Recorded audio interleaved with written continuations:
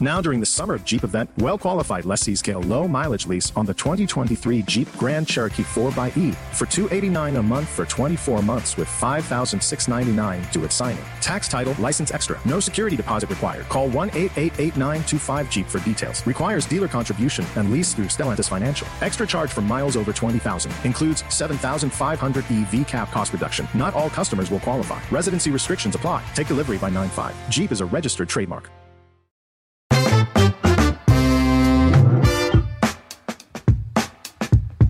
Hello, everybody, and welcome to this episode of All My Movies. And there's no question about it. This is a big one. Today we are talking about 1977's Star Wars, as it was released, now known as 1977's Star Wars Episode 4, A New Hope. I'm really excited to talk about this, and the production of Star Wars is so well documented. There have been so many documentaries, books, you name it, written about the making of this movie that I'm not going to go into the nitty-gritty and just repeat and recite a lot of the questions and answers that have been raised over the years about the production of this movie, because it's been covered so much elsewhere.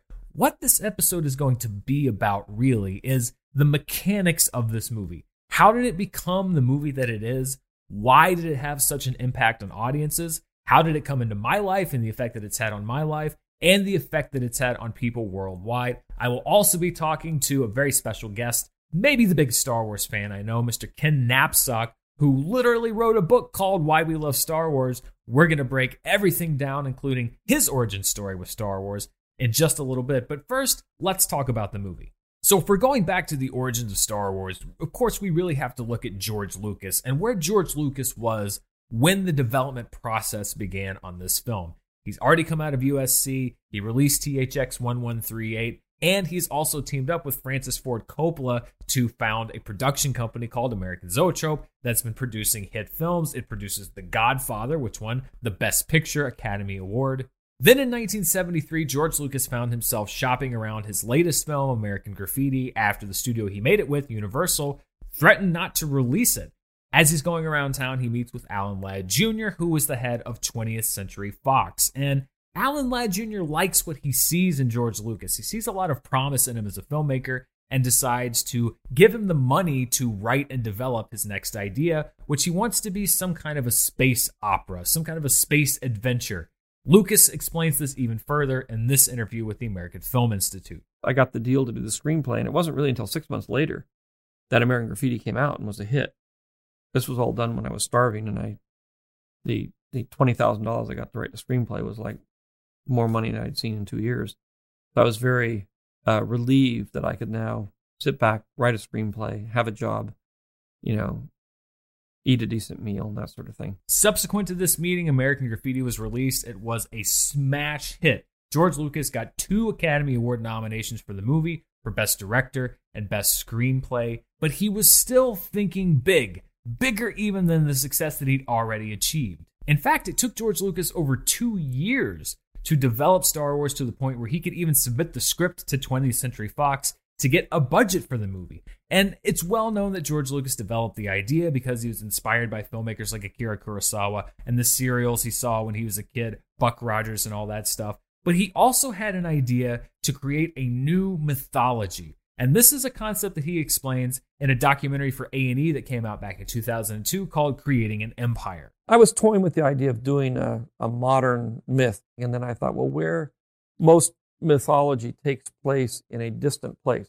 So I said, well, the only place that's left really is outer space. I mean, it's the only place where we don't know what's there and where it can be magical. The new mythology that George Lucas wanted to create was rooted in the writings of Joseph Campbell, a literature professor who in 1949 published a book called The Hero with a Thousand Faces. And that book put forth a theory called the monomyth, essentially saying that all great stories across time share one common myth, one monomyth, and that's why people respond to storytelling in such a strong way. This is how Joseph Campbell describes the monomyth in the introduction to The Hero with a Thousand Faces.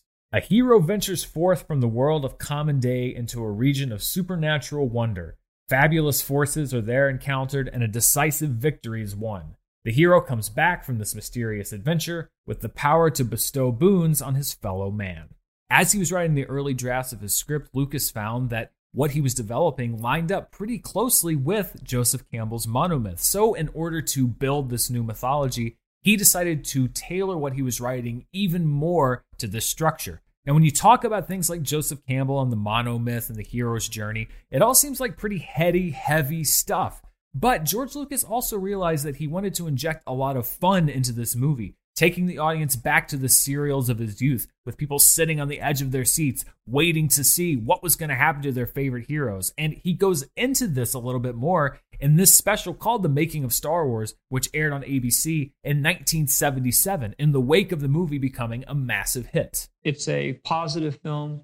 It has heroes and villains, and that it essentially is a fun movie to watch. It's been a long time since people have been able to go to the movies and see a sort of straightforward, wholesome, fun adventure. One thing that George Lucas did not worry about was over-explanation or having to sit and tell the audience all about the world that they were being introduced to. As a matter of fact, he was much more focused on making characters that were mythic and relatable so that you didn't need to know exactly what was going on. All you had to do was relate to the characters, as Lucas explains in this 2004 DVD commentary. When I would get thrown into something like Seven Samurai or Jimbo or Akuro or any of the movies, it was like I had no idea what was going on. I mean, I could follow the human story, but the culture was completely complex and oblique. I liked that feeling of being thrown into an environment, trying to get my bearings and still be able to tell a story in that environment that made sense. To facilitate this, he wrote some characters that were actually being introduced to this world for the first time themselves, that were almost audience surrogates. And of course, first and foremost of those characters would be Luke Skywalker, played by Mark Hamill. And this was actually part of the character that was appealing to Mark Hamill, as he explains in that same 1977 ABC documentary. Like Dorothy in Wizard of Oz or Jack Hawkins in Treasure Island, there's that one character that people look to see the reactions to everything else. He's very simple, very naive, very straightforward. One of the hallmarks of the monomyth is that there is a mentor character along the hero's journey. And to fill that role, George Lucas went to pretty much the only established name, probably along with Peter Cushing, in the entire cast, and that was Sir Alec Guinness, whom he chose to play Obi-Wan Kenobi. And the fact that Sir Alec Guinness was already a screen legend and an Oscar winner was not lost on the rest of the cast, particularly the young cast members. And this deference to his status was actually something that Sir Alec Guinness was not very comfortable with, as Mark Hamill explains on this Blu-ray extra. I kept referring to him as Sir Alec. And he tapped me twice and then gave me a pretty good, what? He said, I want to be known by my name, not my accolade. To which I replied, what do you want me to call you, Big Al? There's so much ground to cover with Star Wars. I think in every movie fan's life, because particularly people my age, older, younger, anyone who was around when the movies came out, it is a key moment. It's one of those things that you remember. When was the first time you saw Star Wars? I remember the first time I saw it was on the USA Network. When it ran on Saturday afternoon, Sunday afternoon, I popped in a VHS. I'd heard of Star Wars. I knew of Star Wars, but I had never seen Star Wars. And so for a long time, it lived on this tape with a handwritten label on the side that just said Star Wars. And I remember watching the first 20 minutes, 30 minutes, and George Lucas has talked about this, the idea that for the first half hour, the main characters are two droids, two robots. And I remember being very intrigued. I didn't know what this movie was. It was different. It was different from anything else that I'd seen before. The scale of it was different. Just the argument between R2-D2 and C-3PO in the desert on Tatooine. I remember watching it and thinking, I don't know what this movie is. Go that way. You'll be malfunctioning within a day, you nearsighted scrap pile. I was eager to know more. And then as we went, the story unfolding, I remember being shocked when Luke goes to the homestead and sees those two skeletons that were his aunt and uncle, because, again, you're not expecting that in this moment, or at least I wasn't, because you start on this kind of comical note. It's very big, it's very grandiose, it's very, this huge space battle.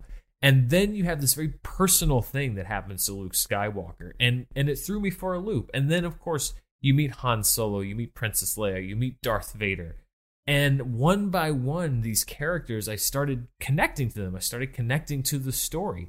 And I think one of the things that made it so popular is that there are inside the movie these little episodes, these little episodic things. It's that serial feeling that George Lucas was going for. The trash compactor is its own little cliffhanger. The fight with the TIE fighters out in space is its own little part of the movie. It's subdivided into these little sections, and you really, when I'm a kid and I'm watching it, it doesn't really register why that works for me. But then as I'm an adult, I realize it's like a roller coaster ride. You hit these peaks and valleys, but at the same time, and it was so smart for George Lucas to cast someone like Alec Guinness with Obi-Wan. He grounds the movie, and not in a self-serious way, but in a way that you know that this is to be taken seriously. I felt a great disturbance in the Force, as if millions of voices suddenly cried out in terror and were suddenly silenced. And so when Ben dies, you feel that loss. It doesn't feel disposable. You understand the impact of what that is. And so George Lucas really did do a brilliant job at marrying this idea of mythology and Saturday morning serial. Two completely different art forms, two completely different ways of telling a story, and yet he was able to pull it off. And I think that that's why it appealed to me. And then, obviously you go from there. And, I've seen Star Wars a countless number of times. I have the original trilogy box set before the special editions, the ones that had the Leonard Maltin interviews before them, which I watched and was maybe the first time, other than Entertainment Tonight, that I remember seeing Leonard Maltin, who is now one of my favorite film critics. What was the most serendipitous bit of casting? Probably Harrison. Star Wars seeps into your DNA. It just becomes part of who you are if you are a fan of it. And one thing that I think is different for people around my age than any other group is that we came of age in an era where Star Wars was not this ongoing thing. It was a limited capacity. There was 3 movies, and then if you wanted to read the books, you could read the books. You had the Ewok TV movies, but really, it was 3 movies. And up until the time I was 16 years old, that was probably it. And up until the time I was 14 or 15, that was all we really knew that we were gonna get. This idea that you would get more Star Wars was not necessarily something that we had even considered. There'd always been rumors, but again, this is pre-internet, so it's not the kind of rumors that you get nowadays when you hear about a movie being developed 3 years before it happens, because it's breathlessly followed online every minute of every day. And so Star Wars was a finite thing. And so I know when people look at Star Wars fans, particularly older Star Wars fans, and I think on the grand timeline of things, I am now one of them. I mean, I certainly was not there. I was born in 1983, the year that Return of the Jedi came out. So at a certain point, I would be a newer Star Wars fan. But on the long timeline of Star Wars at this point, I'm an older Star Wars fan. But I know a lot of people say, like, why do you revere that original trilogy so much? So many people seem, why did you have such strong reactions to a choice they made with Luke, for example, and what they did in Last Jedi, which some people liked, some people didn't like. I'm very on the fence about that film. That's a whole other episode. But I think it's because Star Wars means something different to different generations and to people even 5 or 10 years apart. And so for me, Star Wars was this finite thing. It was this thing that was completed. It was a whole picture. And so the story was done. And so we connect with those characters in a different way when the story is finished, as opposed to the story picking back up again and going back in time and then going forward in time. I think that's why you see so much push and pull with Star Wars fans. It's this idea that you can paint all Star Wars fans with one brush, and that's just not true. Fans who were kids when the prequels came out are different from fans who were kids when the original trilogy came out, are different from fans who were younger when the new movies came out. You experience things in different ways, but I think the one thing that people lose sight of is that going all the way back to this movie, to A New Hope, and what George Lucas was trying to do, this mythology that he was going for, what has he done? He built an entire universe of things. That's mythology. That's what mythology does. And so I think that Star Wars stands up to the great mythological tales of modern times and of ancient times. If you just look at what it inspired in people, the passion and the love and the hope that it gave a lot of people, I think it does measure up. And I think part of it is that because we live in current times and movies are seen as disposable or pop entertainment, then the concept of Star Wars, this movie launching a modern mythology, is kind of poo-pooed. But it's just the art form of our time. That's why I always argue about John Williams, who wrote the score to this movie and is a brilliant composer. I put John Williams on the same level as a Mozart, because Mozart wrote symphonies and stuff because that was the medium of his time. John Williams writes music for movies because that's the medium of our time. I don't necessarily think that the medium qualifies or disqualifies stories when you look at the length and the breadth of classic literature or classic storytelling or classical music. I think that Star Wars is one of the great classical mythological tales of all time, and it starts with this movie. It starts with the success that George Lucas had in building these characters and tapping into the exact vein of human storytelling that he was going for. And as a matter of fact, this movie is so popular that the making of it has become fodder for any number of different books and TV shows and movies. We could do a 2-hour show about how the movie was made, but it would probably have been covered in so many other places. But one thing that struck me as I was looking at materials related to making the film and related to the publicity of the film is exactly how little regard the actors actually had, particularly for the story and the dialogue of the movie as the first movie was coming out back in 1977. For example, here's Mark Hamill kind of talking down what the story is on the UK TV show Blue Peter. Can you tell us a little about what the story is about in Star Wars? The story, when you actually put it into words, is only so much nonsense to hang a great visual experience onto. And on the UK talk show Parkinson in 1977, Alec Guinness describes his less than impressed reaction when he first read the script. Then I started reading, and it seemed to me the dialogue was pretty ropey. But I had to go on turning the page. Here's Harrison Ford talking about his reaction to the dialogue decades later in creating an empire. I did tell George one time that you could type this shit, but you couldn't say it. And here's Carrie Fisher talking about it in Empire of Dreams. It was tough dialogue to say. So I think I got Governor Tarkin, I thought I recognized your foul stench, which, I don't know about you, but I'm always talking like that. In fact, one of the most enduring things about Star Wars, as you see the process of making it both at the time and decades later as the actors look back on it, is just how difficult it was for any of them to relate to George Lucas, right down to the infamous faster and more intense note that he would consistently give his actors. And let's be honest, the script for Star Wars is brilliant in the worlds it creates, in the universe that creates. It is the source of something that became one of the biggest pop culture phenomenons of all time. But it's not exactly groundbreaking when you take it down to a dialogue and story level. But George Lucas, in a weird way, knew that. I mean, I'm sure he was probably impressed with the dialogue that he wrote, but I think he also knew that the power of his story was in the primal elements of its storytelling. The fact that he was taking the structure and using these characters in a way that had worked for audiences going back to the Odyssey and before. And maybe that's why Star Wars became such a massive hit almost from the second it opened on May 25th, 1977. The film is breaking attendance records all over the country.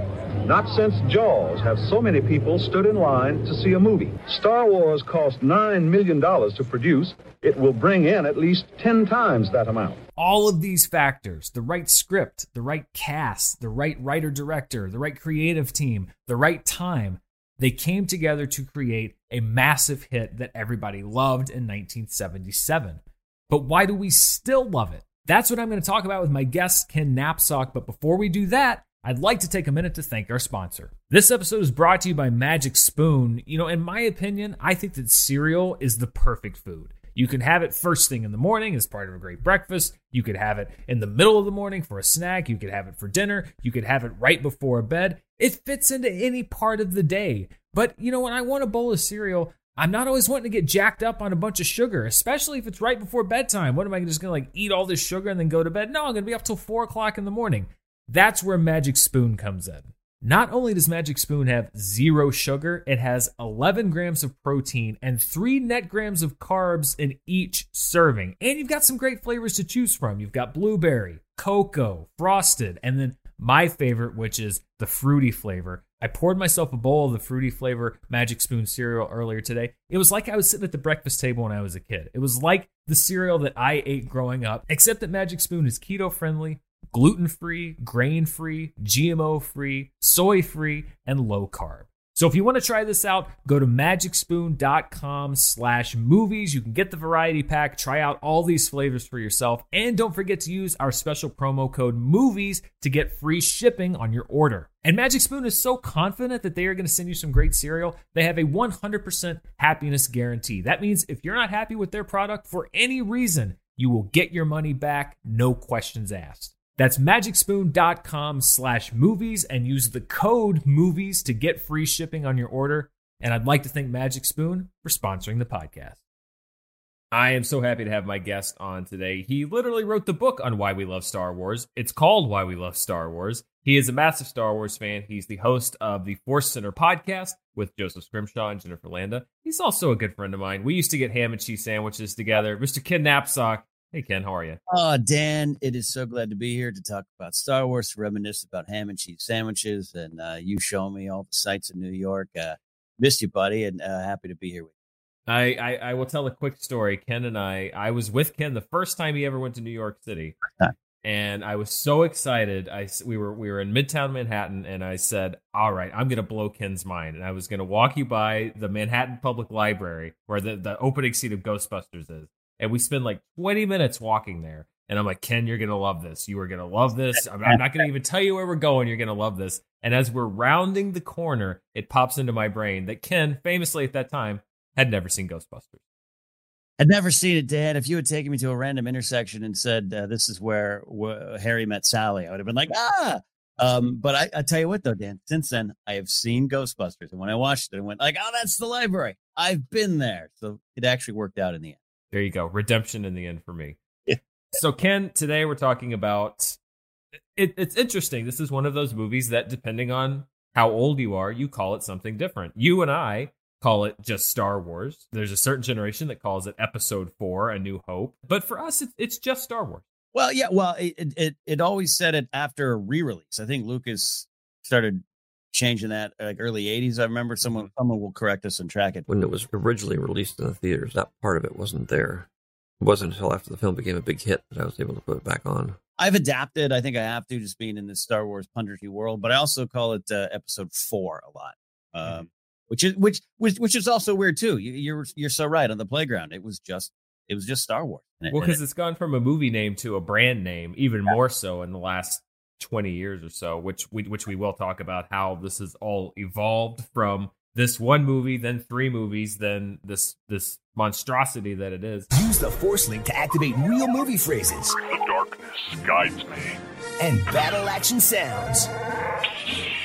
Something I like to do whenever anybody comes on the show is, because the show is not just about the movies themselves, it's about our experience with them, how they affected our lives, how they, the impact they had on us. So, do you remember the first time that you saw Star Wars Episode 4, A New Hope?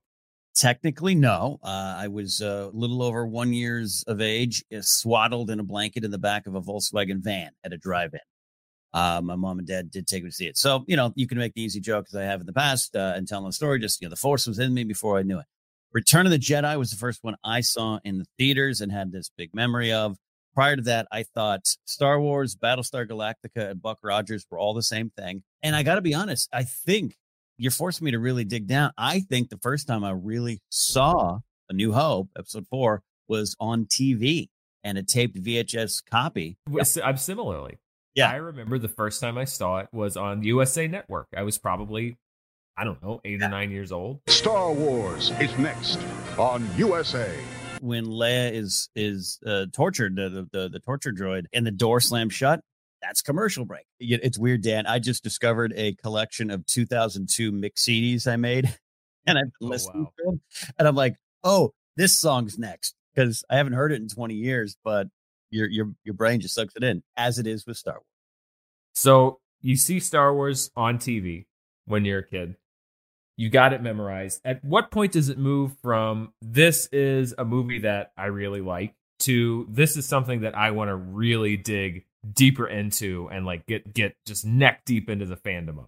I wrote about this in the book Why We Love Star Wars. There was a moment, and my mom and dad aren't huge Star Wars fans. My dad's like he's a movie fan. He just loves big spectacular movies, but he kind of doesn't really. He's not plugged in. Told me after he saw Force Awakens, he was like, I think they're keeping it open for another one. I was like, you're right, Dad. They definitely are. So I remember I was in a grocery store in my hometown of Arroyo Grande, California, with my mom, and I'd seen Return of the Jedi and had seen Star Wars. And I think an Empire was the last one. And I saw them so close that I don't remember them out of order. If that makes sense. Just all there. And I was asking my mom, I was just drilling down on this. Like, what does Obi-Wan know about Luke's father? What does he mean in Clone Wars? What's going on there? And all these kind of like lore questions that my mom's like, have a Snickers. It all works out in the end. And so I think from then, that's when I think I just started getting pulled into the world that George created. The myth stuff was there. We can talk about that. I think that's the genius of the first film. It's so deep, but it's just you get to slide on the surface of fun, and that's what pulled me in. I just kept coming back to it, Well, that's funny because we were speaking earlier in the show about with George Lucas and how he was constructing these stories, and he said that he wanted to tell mythology, and he said, well, one of the only places they haven't done it yet is space, and so that's one of the reasons why he did a space movie. And Joseph Campbell and all of these things, and he even talked about with Kurosawa, and even if it's fantastical, you have to make it real in some way. This world that he creates in this movie, in the first movie, why do you think it captured so many people's imaginations almost immediately? I think first of all, you touched upon the influences that are pretty famous. Now, if you know the Star Wars story, the behind the scenes story, you go to Hidden Fortress and the Kurosawa stuff. He's such a fan of Kurosawa's work and the Joseph Campbell connection. And I think there's a quote, God, I should have pulled it. It's from, there's Paul Duncan has these books, the Star Wars Archives, these official, I mean, they're like $200 and you can squeeze tofu with them. That's what I use it for too, as well as research. And there's a great quote from Lucas that's just highlighted where it's just like, I'm paraphrasing, but he's like, yeah, no, Star Wars is all these things. I didn't ever make it to be its own thing. I made it to be a sum of all these parts and these things that we're familiar with, that we connect with. And so to go to the twin sun scene of Luke Skywalker looking out, I think that's the best example of why it worked, Dan, because we're coming out of, you can't deny you're coming out of Nixon era, Vietnam, Watergate, all the movies, at the time, it's Gene Hackman chasing someone down with a gun and French Connection, and it's dark and it's moody stuff.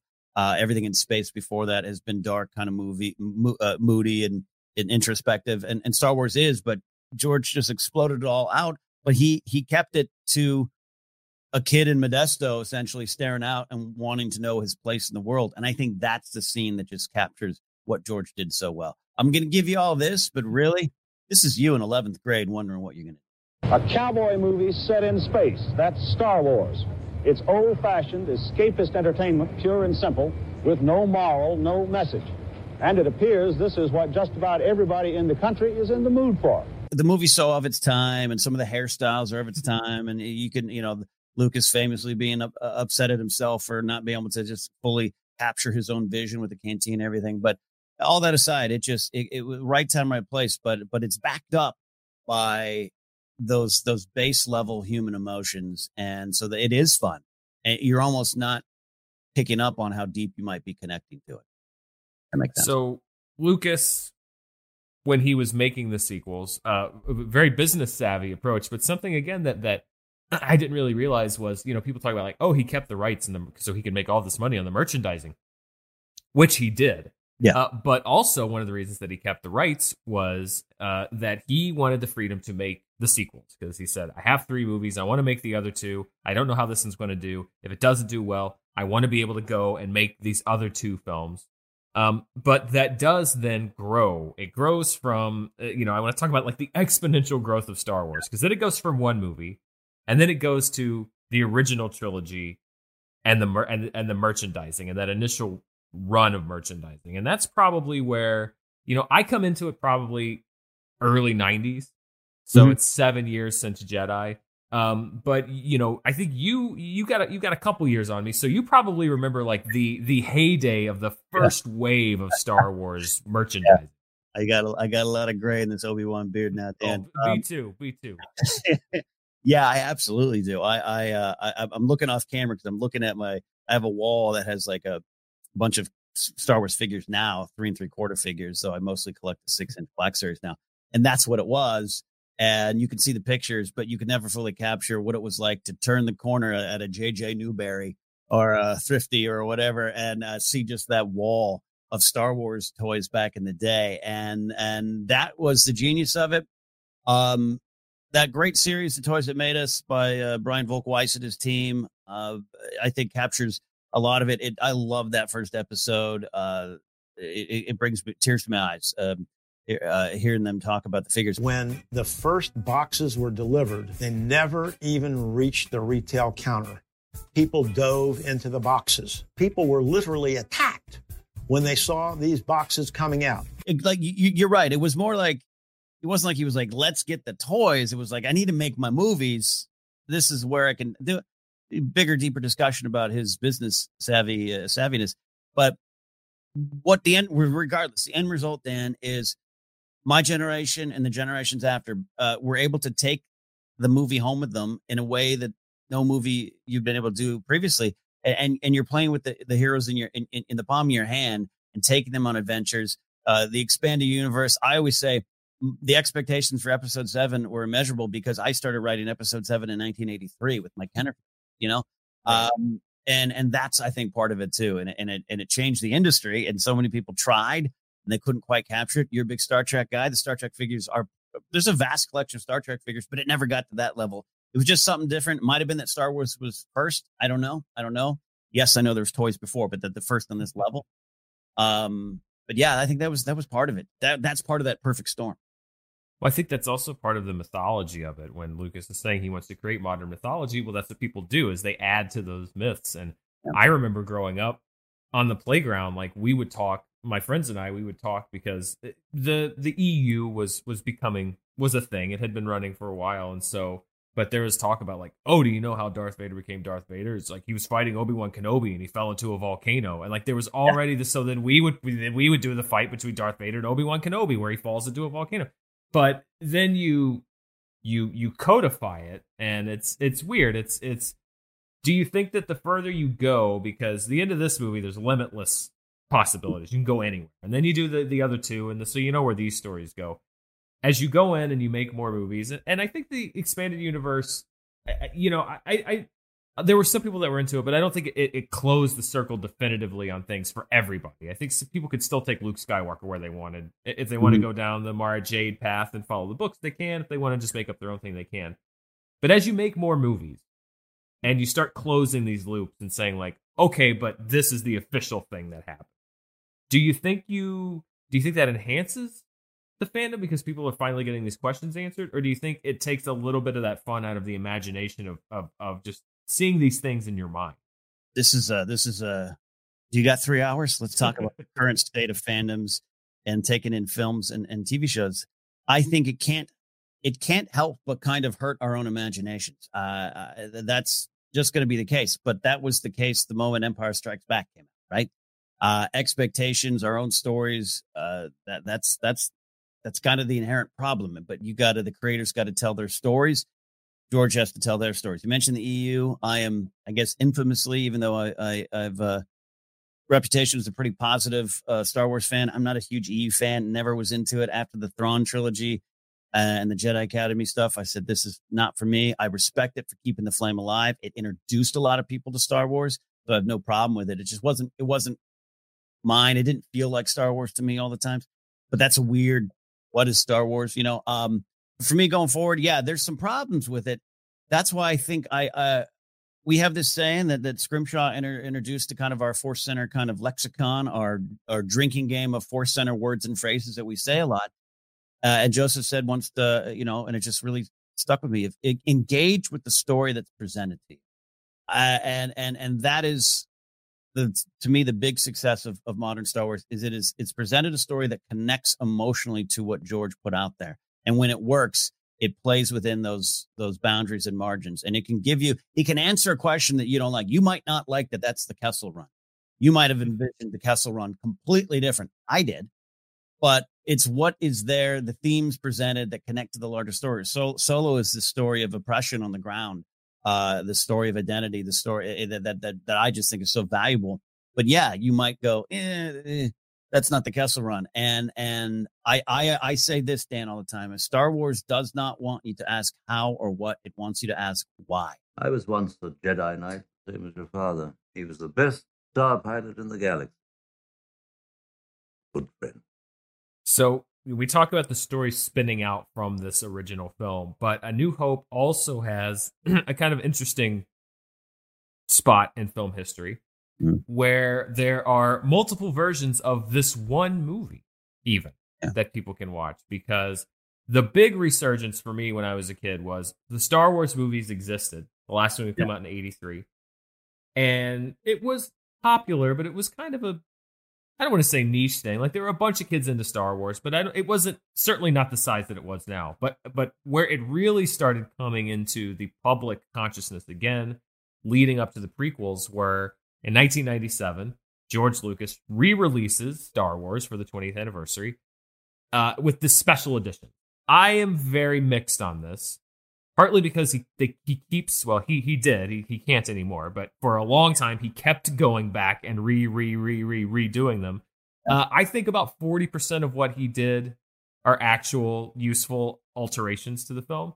I think about 60% of what he did takes away from the movie. Did you see the special editions when they came out? What were your initial thoughts? Oh, Dan, when that commercial for that, I think I did see a trailer in the theater first of that little TV, and then for generations, this is how many watch, and then see it again for the first time. Like, I love that. But if you've only seen it this way, you haven't seen it at all. I bought tickets. I had 2 showings, and I still really have a fond spot in my heart for the special edition. Having seen them, I still own the VHS copies, the official box set one out there, and seeing it. There's a little bit of, what was? I kind of agree. Some of those think pieces about, you should keep films of their time and everything. But I also believe that George is truly an artist, isn't just a tentpole filmmaker and churning these out. And he, I think in Chris Taylor's book, How Star Wars Conquered the Universe, I think the opening weekend, George went in again and corrected some audio that he didn't like that he saw in the theater. And and he was disappointed. And if you watch the Empire of Dreams documentary, he's pretty honest. John Dykstra and that ILM crew, they didn't get it all right, and Dykstra kind of sits there and go, well, if George is disappointed, I mean, that sucks, but we worked hard.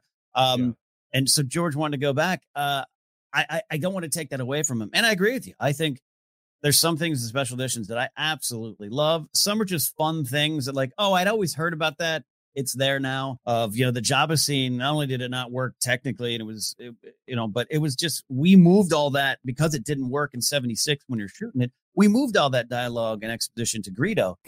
I'm very conflicted because that was the first time I ever saw any Star Wars movie on the big screen. I had seen them on, I would fire up the VHS. I'd watch the Leonard Maltin interview with George Lucas. Hello, I'm Leonard Maltin. And then I'd watch the original Star Wars in the, 4x3 SD pan and scan. And the other thing is, a lot of people say, oh, well, it's not so bad, because they're watching it now. They're watching the Blu-ray version now of that Jabba the Hutt scene. But the Jabba the Hutt that you see now on the Blu-ray is not the Jabba the Hutt that we saw in 1997. That special, there's some rough stuff in that special edition. Yeah, that was rough. That was rough. But, at least, I don't know, McClunky. I don't know. What are you going to do? McClunky. That's right. That was the last change made was McClunky on Disney Plus. I bet you have. McClunky.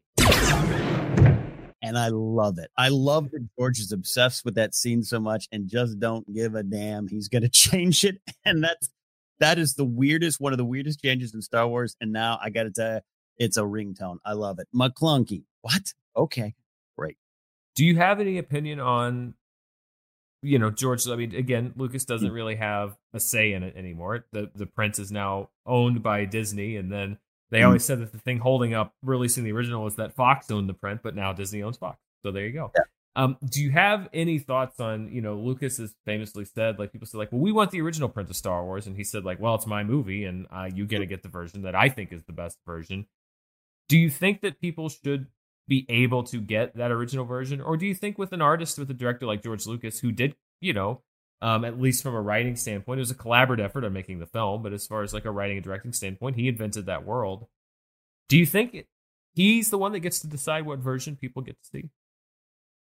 Yes and no. I like you keep saying, kind of conflicted over this. I don't think it would hurt as much as he thinks. No matter how the story goes, the director is usually left frustrated and not feeling he's been able to complete his vision. I think I want to respect his wishes. I don't know. It's like, it's not the same thing, but it's like when I see, if you use a promotional photo for me, Dan, from 2008, I might be like, could you move that one up again? That's not me. That's not what it is.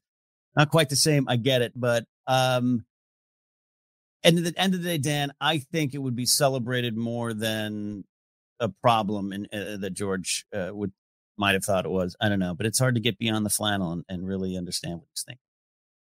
So, taking you back to yourself watching this movie on TV with the commercial breaks and everything, and then fast forward to now and everything that's happened, the way that the franchise has grown, the way that the discourse has changed around it, particularly with the newer films.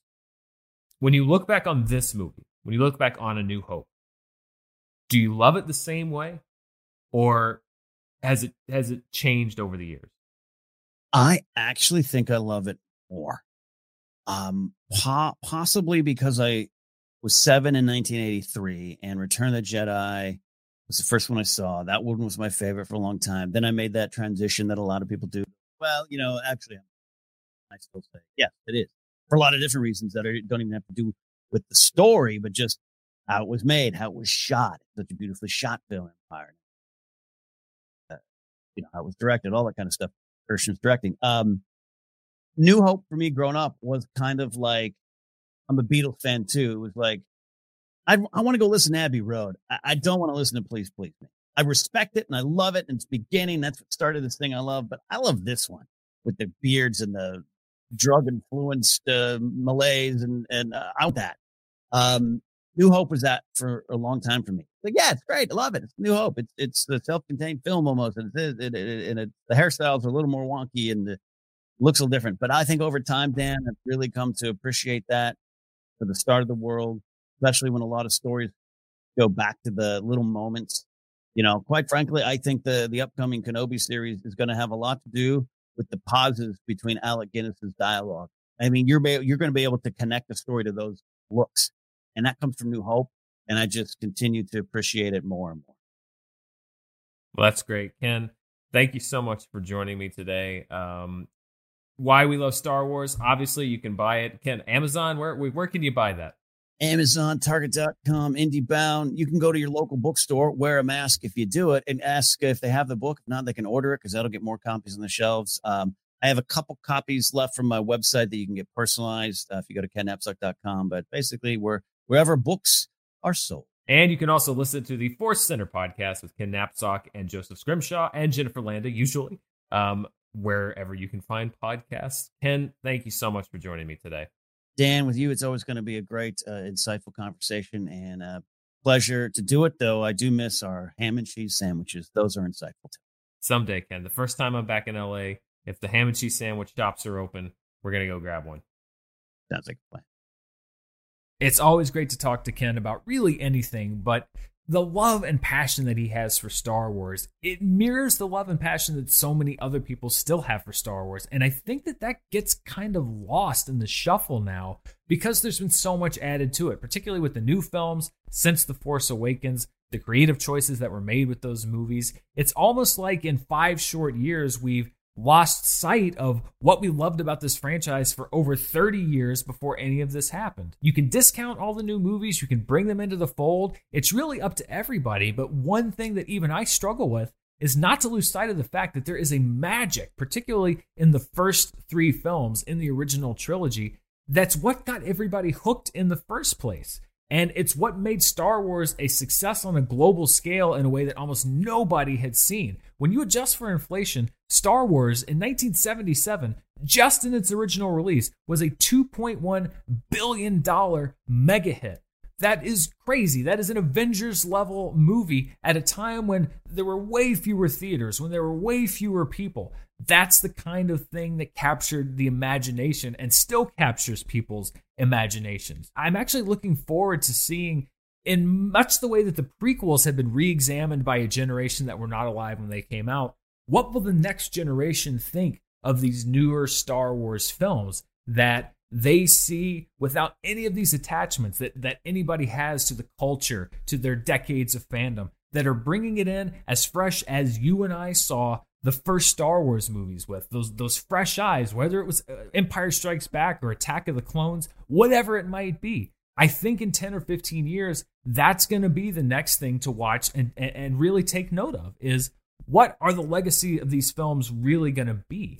Because, Empire Strikes Back, the fact that, its status as the best Star Wars movie of all time, that has emerged in my lifetime. That was not an instant thing. When I was growing up as a kid, it was not a universally acknowledged thing that Empire Strikes Back was the best Star Wars movie. That's something that largely my generation, people my age and later, determined over time. So it's going to be really interesting to see what happens with these films as we go further down the line. I found a clip that I thought was really funny. Of course, now the cast of Star Wars, they're all legends.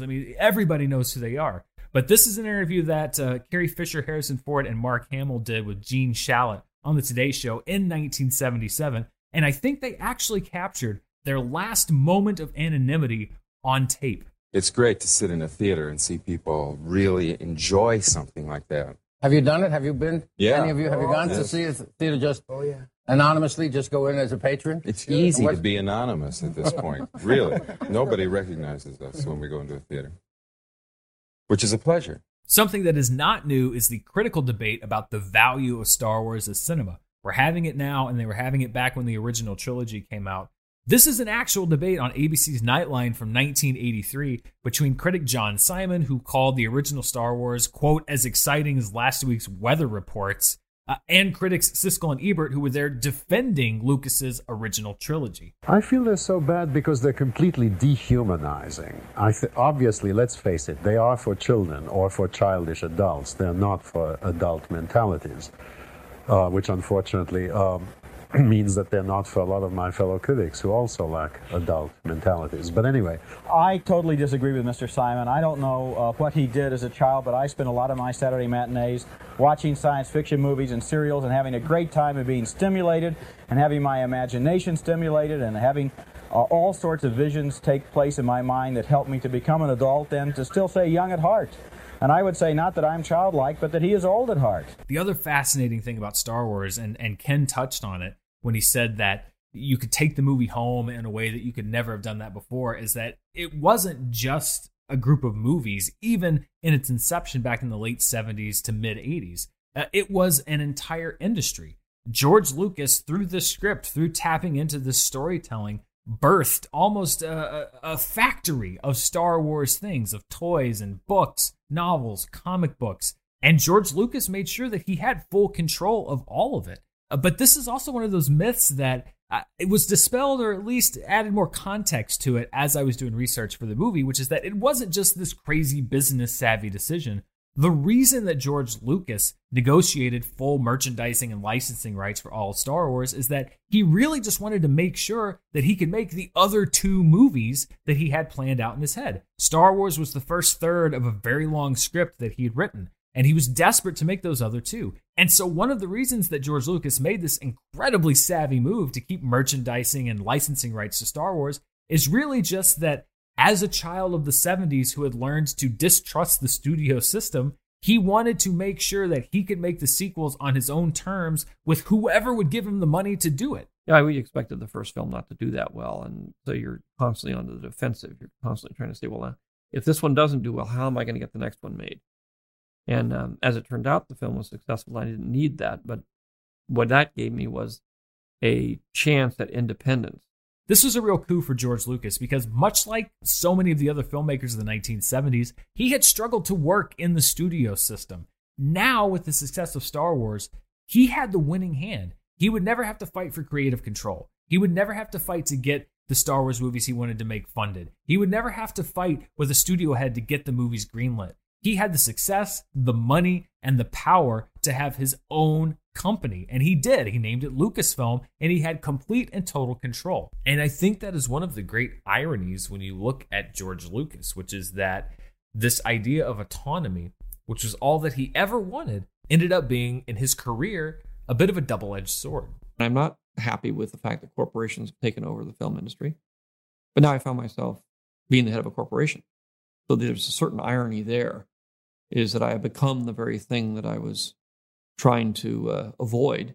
That is Darth Vader. He becomes the very thing that he's trying to protect himself against.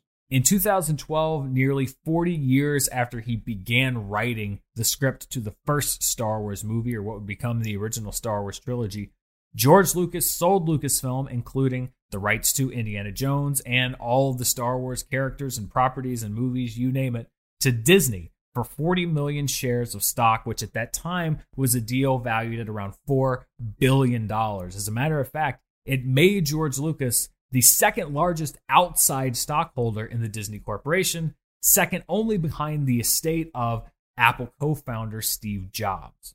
Now, what happened after George Lucas sold Star Wars? That's for another episode. Wrapping up as we always do with my physical copy of this movie. And it is actually kind of funny when we talk about the purchase of Star Wars from Disney, because the copy of Star Wars that I currently have is from this box set that was put out by Lucasfilm in 2011. It's called Star Wars: The Complete Saga, which is no longer a complete saga. It's a box set with episodes 1, 2, 3, 4, 5, and 6. It's got a lot of great special features. The DVD/Blu-ray commentary that was transferred over to this release. You heard bits and snippets of that here on the show today. It's also got that Making of Star Wars documentary that aired on ABC back in 1977. It's got some deleted scenes. It has production stills. It's got the theatrical trailers. This is the special edition of the movie, or at least the Blu-ray special edition, but not the latest one, because as we saw in the thing with Ken, this does have the rocks in front of R2-D2 and the quote-unquote latest additions that George Lucas made to the print of Star Wars. But come to find out, the McClunky thing happened even after this. So even this version isn't the latest version of Star Wars available. You'd have to go and find it on Disney Plus to find that. So Star Wars is an ever-evolving thing, and it's always fun to talk about and examine. Of course, we have several Star Wars movies still left to go, both episodic and non-episodic, which we will talk about on future episodes. But for today, we're going to wrap up this episode. If you are listening to us, please consider checking us out on YouTube on the Schmodown Entertainment Network. And if you're watching us on SEN, you can download this podcast wherever podcasts can be downloaded. We will be back next week with another edition of All My Movies. But for now, it's time to go back on the show. Thanks for watching.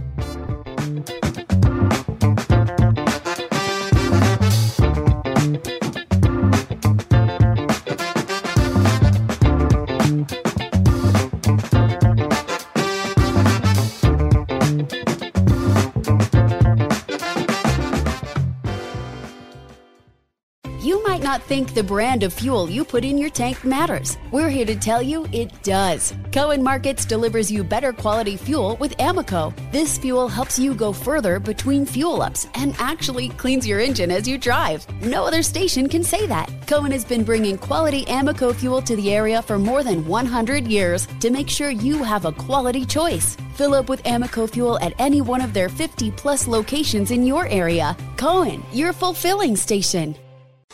You've been dreaming about the dress. Come find the one at David's Bridal. The most glamorous designer wedding gowns are now 15% off. Bridesmaid dresses that fit beautifully start around $99. Whether you need a veil, jewelry, shoes, or even lingerie and shapewear, it's all at David's Bridal. Take 20% off outfit making accessories for a limited time. Stop by your local David's Bridal store or shop davidsbridal.com today. Terms and conditions apply. O'Reilly!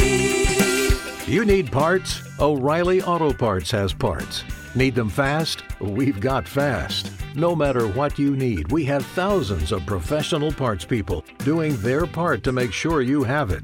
Product availability. Just one part that makes O'Reilly stand apart. The professional parts people.